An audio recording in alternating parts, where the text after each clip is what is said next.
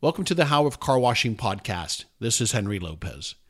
David Begin recently had an opportunity to chat with Dan Cassell about a historic car wash he is currently redeveloping. This is a two-part interview with part one to follow, and part two will be released next week.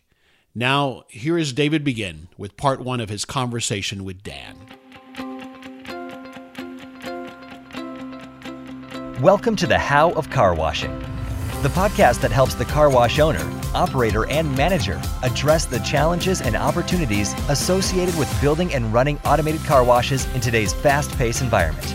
And now, here are your hosts, David Begin and Henry Lopez. Hi, and welcome to this episode of the How of Car Washing. I'm your host, David Begin, and my guest today is Dan Cassell, who is the CEO of Clearwater Communities. Dan's got about 20 years experience in retail real estate development in the home building industry. And he's entitled and built more than 2,000 homes in the Southern California area. And prior to establishing Clearwater Communities, Dan served as the president and co-founder of Granite Homes, where he led the acquisition, raised capital, and development efforts for dozens of communities in the Southern California area. Dan holds a couple of master's degrees one from the USC Marshall School of Business, and then a master in real estate development from the USC Price School of Policy, Planning and Development, and got his Bachelor of Arts from University of Southern California. So he's a member of the California Building Industry Association, the National Association of Home Builders, and the USC Lux Center for Real Estate, and he's on the board of the YPO. And so, Dan, thank you so much for joining me today. I appreciate you taking time out and visiting with me. Oh, thank you, David. Glad to be here. Yeah, good. So we were talking a little bit about development earlier, and I want to kind of go back to that conversation as far as, you've seen a lot over the last 20 years, and in my experience with development, I just recently opened a car wash about a month ago, and I haven't done a car wash for about 10 years before that, but I've seen such a tremendous difference in the level of requirements that it takes to develop. And I bet you've seen that not only in the home industry, but also in other projects you've done. But you want to speak a little bit to that? I think Southern California is probably the epicenter when it comes to regulatory challenges. I'll put challenges or opportunities. Can you speak a little bit to that? Yeah, I mean, our state has some of the most stringent regulations with air quality and land use of probably anywhere. And we are a really highly regulated business. At the federal, at the state, at the county and regional, and also, of course, the local city level. So, it has always been, pretty cumbersome in that extent. And I think probably over the time I've been involved in real estate development, it's definitely gotten more challenging. There's a lot more eyes on potential projects, and neighbors and citizens at large have taken a more active role, and unfortunately, oftentimes, opposition role to new development. It's a very interesting thing, because everything we see that's not from nature originally, like trees and landscape and stuff, has to do with real estate development. And we have a growing population and more development, but smart development needs to occur. Yet, there's just a lot of challenging, forces. So, yeah, if you've had a more difficult time, or other people have, I think that is what's been going on. Yeah, and I think even in development-friendly states like Texas, I talked to car wash operators who are building car washes there, and they're seeing tremendous regulatory issues and people, complaining about, where car washes are being put and what the car washes are doing, and making sure that there's a lot of development that's got to be done, that's got to be paid for by the car wash operator. I think the one thing that surprised me, and if you want to speak to this, is the level of interpretation. A lot of these things, regulations or laws, but a lot of them are subject to interpretation by the development department or the building department. And I think that's where a lot of the frustration might come in. A lot of frustration for me, but do you find that to be frustrating when things are subject to interpretation? Well, for sure. As our country is divided into states and counties and then cities, if you're in a chartered city, they typically have a general plan, and then there's zoning that further defines what can be done. And if a city is an older city, say like the city of Los Angeles, and some of these other cities, a lot of times their general plan is out of date. It's just antiquated, and there have been modifications here and there, and it can be kind of like a patchwork, right? So one, there's just what exists is complicated, and then two, you have staff, and staff technically serve at the leisure of electeds, and so the staff people are typically educated. They have a planning degree. They are involved in the management of cities, and they are bringing their experience and their intellect and their perception of what is good planning to the table, but also they work for the electeds, meaning the say city council members. They're also influenced by planning commissioners, and so that's where a lot of this subjectivity comes into play, and it's really important for really anybody who wants to create something out there like a new car wash or the conversion of an existing car wash, to get a good handle on what does staff think? What is the current zoning? Is there an overlay or a specific plan or general plan amendment or update that's in process? And what is the trending in terms of the vision? What is the vision of the electeds who should be translating that to the practitioners in the planning departments, so that a clear message can be delivered and implemented. So when folks like us come in because we want to do a car wash, we found a location that we think works for all of our various reasons, and such that we get proper feedback and make sure we can work with them collaboratively rather than in a negative kind of way. Right.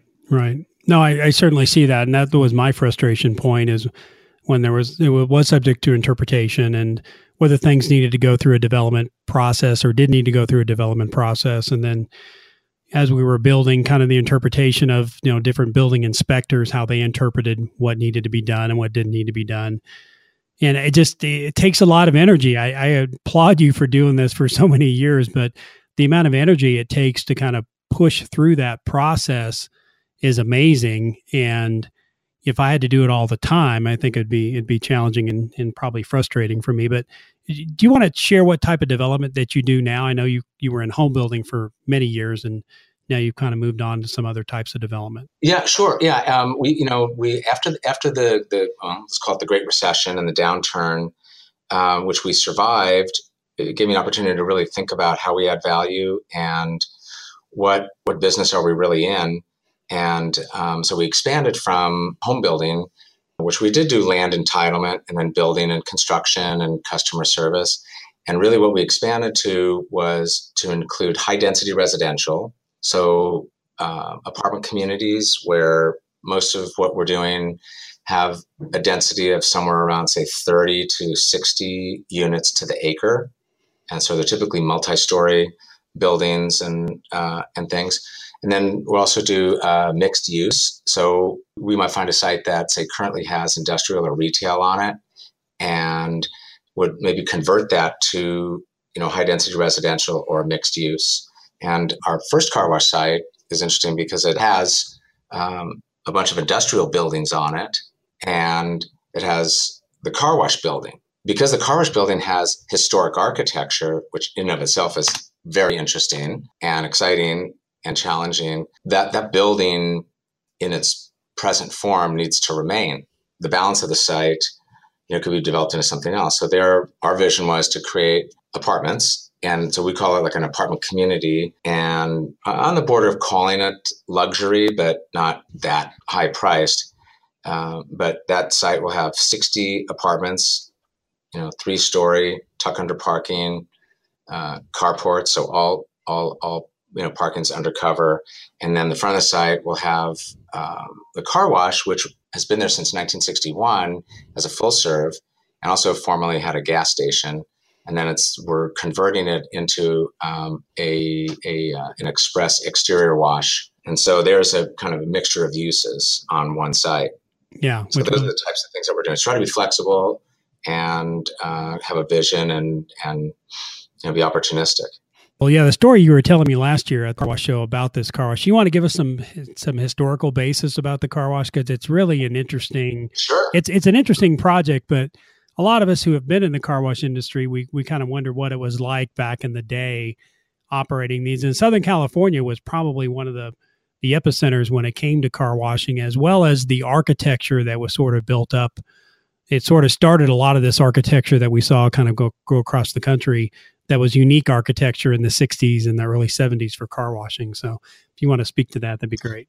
Absolutely. Yeah. So that wash was originally built as a full serve wash, and it just was a tunnel, which basically had a canopy. And then it had these very interesting, in essence, they were kind of formed I-beams that jutted very high into the air and still do. They go about 35 feet tall. And there's also about a 35-foot sign pole. And that architecture is protected under CEQA, which is the California Environmental Quality Act, as historic architecture. And that architectural style is called Googie architecture.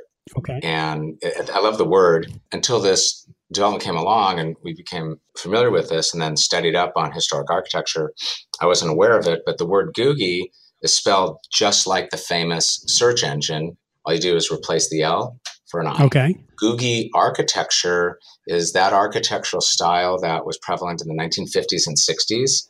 And today you might refer to as, say, retro future. But if we rewind the clock to the 1950s and 60s, a la the Jetsons cartoon, it was the vision of architects and cartoonists as to what the future might be like and how the future was going to be fantastic and it was going to make life better and easier for people. And so that was the notion of this architecture. And it's prevalent in Southern California, and I think there's other locations it's been repeated, but essentially its defining characteristics are the shape of the building, how the roofs either peak or actually almost do like a reverse peak and go to a valley, the shape of the signs and the colors. And a lot of diners that I think probably everybody's familiar with are actually labeled as Googie architecture. And so some of the brand names that we all know of, like Denny's, In-N-Out Burger, Bob's Big Boy, Pan's, Spires, Norm's. There's a lot more coffee shops in and around Southern California, many of which still exist. Those all had Googie architecture. A lot of bowling alleys had it as well, on how the roofline was and how the signs were. And it's just interesting images. And there's been sort of a fascination more recently, maybe in real estate development, for what they call mid-century architecture. Okay, so what that really means is homes that are probably built in the 50s and 60s that, maybe until it got old enough, now it's say 60 plus years later, there's now this fascination with it and that people want to, preserve it and enhance it and things. So Googie has its place in history, and people are very involved with it. There's different conservancies, like in Los Angeles, there's the Los Angeles Historic Conservancy, and there's one in the city of Whittier, which our wash happens to be located in that city. And, they consider this architecture to be very valuable. And so when we first heard about it, I just realized, because this business is highly regulated and we're very used to dealing with sort of unusual items. Frequently they're biological, like, bugs and bunnies and all sorts of critters that are, might be on the endangered species list. So we're, normally used to dealing with, federal agencies like the Army Corps of Engineers, Fish and Wildlife, California Fish and Wildlife, and that kind of thing. Well, so the historic part was something that we're just aware of, but didn't have direct experience. So we started researching it, and there's a lot out there, and we realize this is very important. And there's this great opportunity to take this structure and turn it into an express wash, but also be faithful and true to its original historic roots. And so we ended up hiring this lovely woman whose name is Margarita Jarabek. She's a PhD architect, historian. And by spending time with her, she accelerated our education and understanding and sensitivity to Googie architecture. And there's a fellow in the city who is very tuned into it. And he connected us, or suggested we get connected to this author and architect whose name is Alan Hess. So we reached out to Alan, and he's actually written, I think he said, 30 books on Googie architecture. Oh, wow. So I bought one of them and read it, and just so it could be, starting to scratch the surface to understand the depth of his knowledge, and thought it would be really good to involve him, although it was a little intimidating or scary at first because our intention was to, restore this car wash, but not knowing how to do it, pose some risk. What if, we do it wrong or have make a mistake or something? And if we involve this guy and he thinks, we're not genuine or we're doing something wrong, we could have, kicked a sleeping giant, so to speak. But on the other hand, if he appreciated what we were doing, he could be helpful and supportive. And at the end of the day, support the project. And so as it turns out, the latter was the case. And he loved this car wash and was very familiar with it. And in fact, if you just Googled historic car washes, Los Angeles, an image of this wash in the city of Whittier at this interesting intersection called Five Points would appear. And that's what we did at the very beginning. And it said something to the effect from the LA Conservancy that this is one of the finest examples of Googie architecture in a car wash that exists. And so we really felt we were onto something. And so with the help of Margarita and with this one fellow, Don Dooley at the city, who's a planner by trade, but he's personally very knowledgeable and interested in historic. And then Alan Hess, we refined our plan, got, good input from them, and completed everything. And we're now, fully approved, and we're getting ready actually to start construction in about a week or so. Oh, wow. Good. Good. Well, congratulations on that.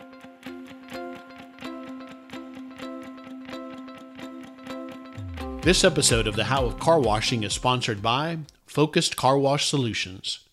Focused Car Wash Solutions is your complete guide to having a successful business in the car wash industry. Whether you are a new investor or a seasoned operator looking to make improvements, the experienced team at Focus can help you every step of the way. For more information, please go to focusedcarwash.com. So do you feel like that team was helpful to you to sell the idea to the local community? Do you think the fact that this had historic relevance made a difference in helping sell it? It definitely has an impact, but the impact is a little complicated because there's a lot of different factions that have something to say about historic architecture. So in our case, we had in general, the city, which in and of itself wasn't particularly, highly focused on that. However, there is a group called the HRC, so it's appointed by probably electeds, and that's the Historic Review Commission. So since they thought it was important enough to do this, they had that. So there's the HRC. Then there's the Conservancy, which is more or less a private group that's focused in it. And then you have citizens, some of whom don't really get the historic nature and just want other things to happen and not, respect the history. And then you have other groups who want development, but sensible development, and they want the historic preservation to occur, but they don't want it to be over the top and dissuading business from establishing itself and growing. Mm-hmm.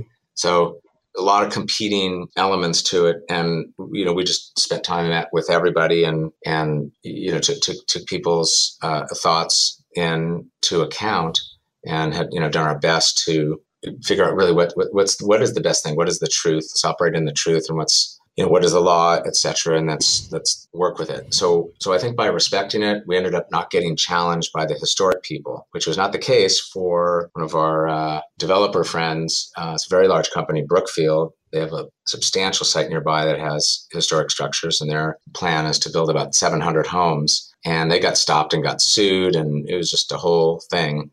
And it really had to do with the historic component. So it plays a very relevant role. It's just there's a lot of players, and each can have maybe some sort of a different perspective. Yeah. So if you're going to do something historic, this is like in addition to the regulation and challenges we face just in a regular development. Right. And so you got to be ready for that. But if you have the sensitivity to it and you're interested and you think it's a cool thing, which I do, and I think it's got a marketing appeal. Sure. It's got history. Sure. And a lot of businesses don't have history. They try to create logos and words and images and colors to, connote their message and to, attract interest in their brand. And, as we all know, sometimes this works and like other times not so much. Whereas here we have like this natural marketing. And so I think it's a big plus. Yeah. In fact, we're going to call it Googie Car Wash. Oh, very good. Which, and I believe me, I checked with the people like Alan Hess that wouldn't be perceived as, a faux pas or something. And it's just an unusual word. And I think it'll help generate, interest beyond just having a good express exterior wash that gets the cars, clean, dry, and shiny and such. Yeah. So what made you decide? I mean, obviously with your development business, you decided, hey, I want to get in the car wash business. And this is a big challenge. I applaud you for taking on not only starting a car wash, but also the historical aspect of the Googie architecture. But what made you decide to keep this project and not pass it off to another car wash operator? Well, I think because I became really interested and intrigued in the business at first, just as a customer. And there's a fellow who established an express wash in the city of Costa Mesa, which is pretty close to where I live. And this wash opened, and I really didn't really understand what it was all about. And it was like he was offering up at $5, and I thought it was maybe some charity thing. And after I went by it a couple of times over a few week period, I went and tried it out, and I was so impressed. I just thought it was the greatest thing. You go in, you pay your reasonable amounts. I was going to say $5 and $12. You stay in your car. The machinery washes and dries your car, and then you can vacuum for free or just leave. And the whole thing takes 5 minutes. I just thought this was fabulous. Mm-hmm. And especially as an alternative to a full serve, which, I don't know, I was a parent, and my wife and I tend to volunteer for all these different things, and our kids are in sports, and I'm coaching and we're in scouting, and I'm the scoutmaster, all that kind of stuff. Who has time, right? So, Right. oh, great, 5 minutes. So I just became a customer of it. And then as my kids got old enough to have, their first used car, we would actually caravan over it, and it became a father-son thing. And as I started experiencing it and realizing what was going on, I just became interested in learning more about this business. And once I got a glimpse of what was going on, I said, wow, this is great. And I started to really love the idea of that, and that we could provide a service to people and kind of look at it every other day. It's either an affordable luxury or an affordable necessity. In other words, we can do something, we can put a smile on, people's face for, say, somewhere today's dollars, say between, say $7 and $15. And, we're doing something good out there. And that's something that was really interesting and exciting to me. And as I started to talk with people, most people really want their car to be clean. Guys do, gals do. And I realized probably 60% of the market is women. And I just think it's a great service. And I was trying to figure out, well, how can I be part of it? And I felt, well, there's kind of this real estate component that is complicated, as we talked about, and challenging and things. So we can, bring that to the table. And then, obviously we have plenty to learn, but, operating this business with the proper mentality, I think we could be successful in it. So I think first becoming a customer of it, and then having the desire to take the plunge and go for it. Yeah, no, I think that's a great story. And it's how a lot of us got in the industry. We looked at it and said, this looks like a great idea and a great business. And the Exterior Express model is obviously, one that has been up and coming for the last 10 years, but I call it the fast casual of car washing. It's kind of a combination of, some full serve components, but also some self-serve components. And I think people like that fast casual aspect of it. And I love a full service car wash. It's just, I'm not, I'd like to wash my car in between and keep it clean as we go along. But I like that fast casual, right? That's applied to restaurants where you have either full service sit down or fast food, and then something in between is where you're getting something maybe healthier and broader choice and higher quality amenities, more something in the middle. So I think that's a good way to describe it. Yeah. So you had a lot to learn when you decided you were going to get in the car wash business. So what did you do and where did you go? I know we met at the 2017 car wash show, the ICA car wash show in Las Vegas. We just sort of ran into each other and just became fast friends. And you were interested in, you were thinking about this car wash. You had some great renderings of what the car wash was going to look like. And it just really caught my attention. But Describe your learning process about the industry. Where did you go? Who did you talk to? Well, I think that show was very helpful. And before that, I actually went to the NACS show, which was more about, focused on convenience stores. But then they had, good little group of car wash manufacturers and service providers there.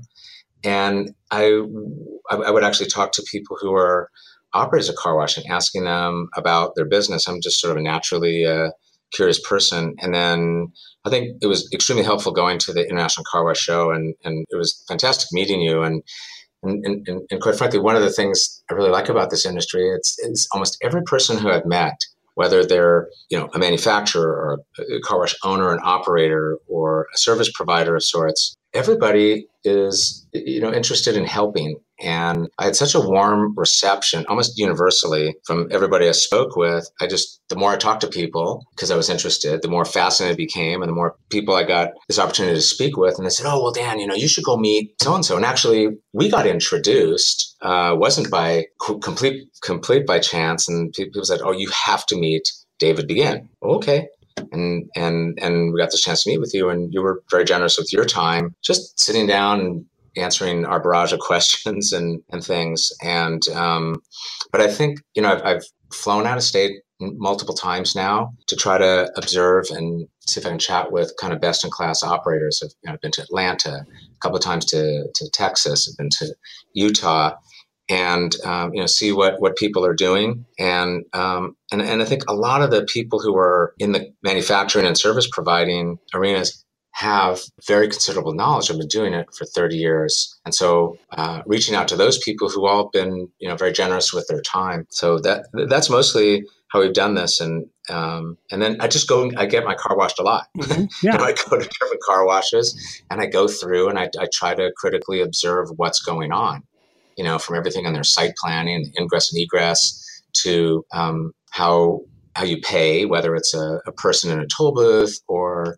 an automated pay station. And, one group does both. And I've asked them, "Well, why do you do that?" And they answered. And then going through the tunnel, what's that experience like? And then just looking at the car, how clean and dry is it? And, where is it lacking? And try to understand why. And there's a lot to it. There's a lot to the business. Yeah, I would agree with that. I definitely would agree. There's a lot to it. And a lot of people, when they get in it, they don't realize the complexity of a car wash and everything that's got to take place to make a car clean, shiny, and dry. There's a lot going on behind the scenes. It looks easy, and that's the kind of the fallacy of the business. Is from the customer standpoint, it looks easy, and any business that runs well looks easy. But you realize everything that goes on in the background to make sure that happens. But no, that's exactly the same experience most of us had. We got involved, got to meet some people. And I know at the car wash show, you were thinking about assembling your team of people, so the people that are going to help you. So were you able to get that team assembled? And first question, what did your architect that you used have car wash experience, or did they have just other type of experience? Well, the architect we hired actually had historic building experience in the city of Whittier. And so one of our modes of operation is hiring engineers and architects who maybe have experience in that jurisdiction or with that type of product. But we didn't really find anybody who was experienced actually in car washes per se. And this situation is the architect, the building's there, but we do need an architect to do the refurbishment. And there's some add-on components to the car wash tunnel that occurred over the decades after 1961 that should not be there. And then they're actually in the way for our purposes of how we want to have the flow continue. And so we have, use for that kind of architecture. But I went around and tried to spend time and talk with the different manufacturers of products and see what they're all about and their manufacturing philosophy and, their market share and their different products and things. And I think one of the important things I learned was that there's a lot of good products out there. And in a way, in my mind, it's almost like a car. Is a Ford better than a Chevy? Well, it depends who you ask. Is a BMW better than a Mercedes? Same answer. So without really the ability to have this experience, I use this brand and this was my experience with it, without knowing all that, what I observed was I think certainly equally important, if not more important, are the people who you're dealing with. And this is kind of a business where you're not going to get the equipment drop shipped if you don't know what you're doing, right? I mean, this right. needs to be very well planned out and laid out and installed. And, how that happens is not by chance. I mean, if it's done well, that it makes all the difference in the world in setting up the chemistry properly and maintaining it and who you're dealing with and how you continue to learn. So that became, my focal point was, okay, well, if we do this, we're not just buying a bunch of very expensive equipment, from someone in another state, and then we're never going to see them again. It's this relationship, and who do we want to have a relationship with, and who do we feel is going to be there and going to give us the good advice, the right advice, and connect us, jokingly take the target off our backs as a new time operator, and help us avoid some of the pitfalls that should be avoided, right? But as a new operator, I'm certain we're going to not do everything right, and we're going to figure things out partially as we go. But I think it's really the people. And so if I can tell you, there's a lot of great people in the industry in many different facets. And that's another thing that I really liked about this industry, is that it's pretty congenial. And I think, hey, look, we all have choice in what do you want to spend your time doing. And I choose to be around people who I think are maybe like-minded and energetic and positive and want to do the right thing. Yeah, I think that's great. And I think most of us found the same thing when we got in the industry, was the fact that there were people willing to help us and help us be successful. And it was very much a collegial industry. Now, with the onset of, larger players in the market, we it'll be interesting to see how that plays out over the years. But I think it does have its roots in individuals helping individuals, very open, very honest, wanting people to be successful in the business. And that's what I liked about it too. Thanks for listening to part 1 of David's conversation with Dan Cassell. We will release part 2 of their conversation next week. Thank you for listening to The How of Car Washing. For more information, links, and other resources, please visit thehowofcarwashing.com and leave us a comment if you have a topic you would like discussed. Thanks for listening, and we look forward to having you next time on The How of Car Washing.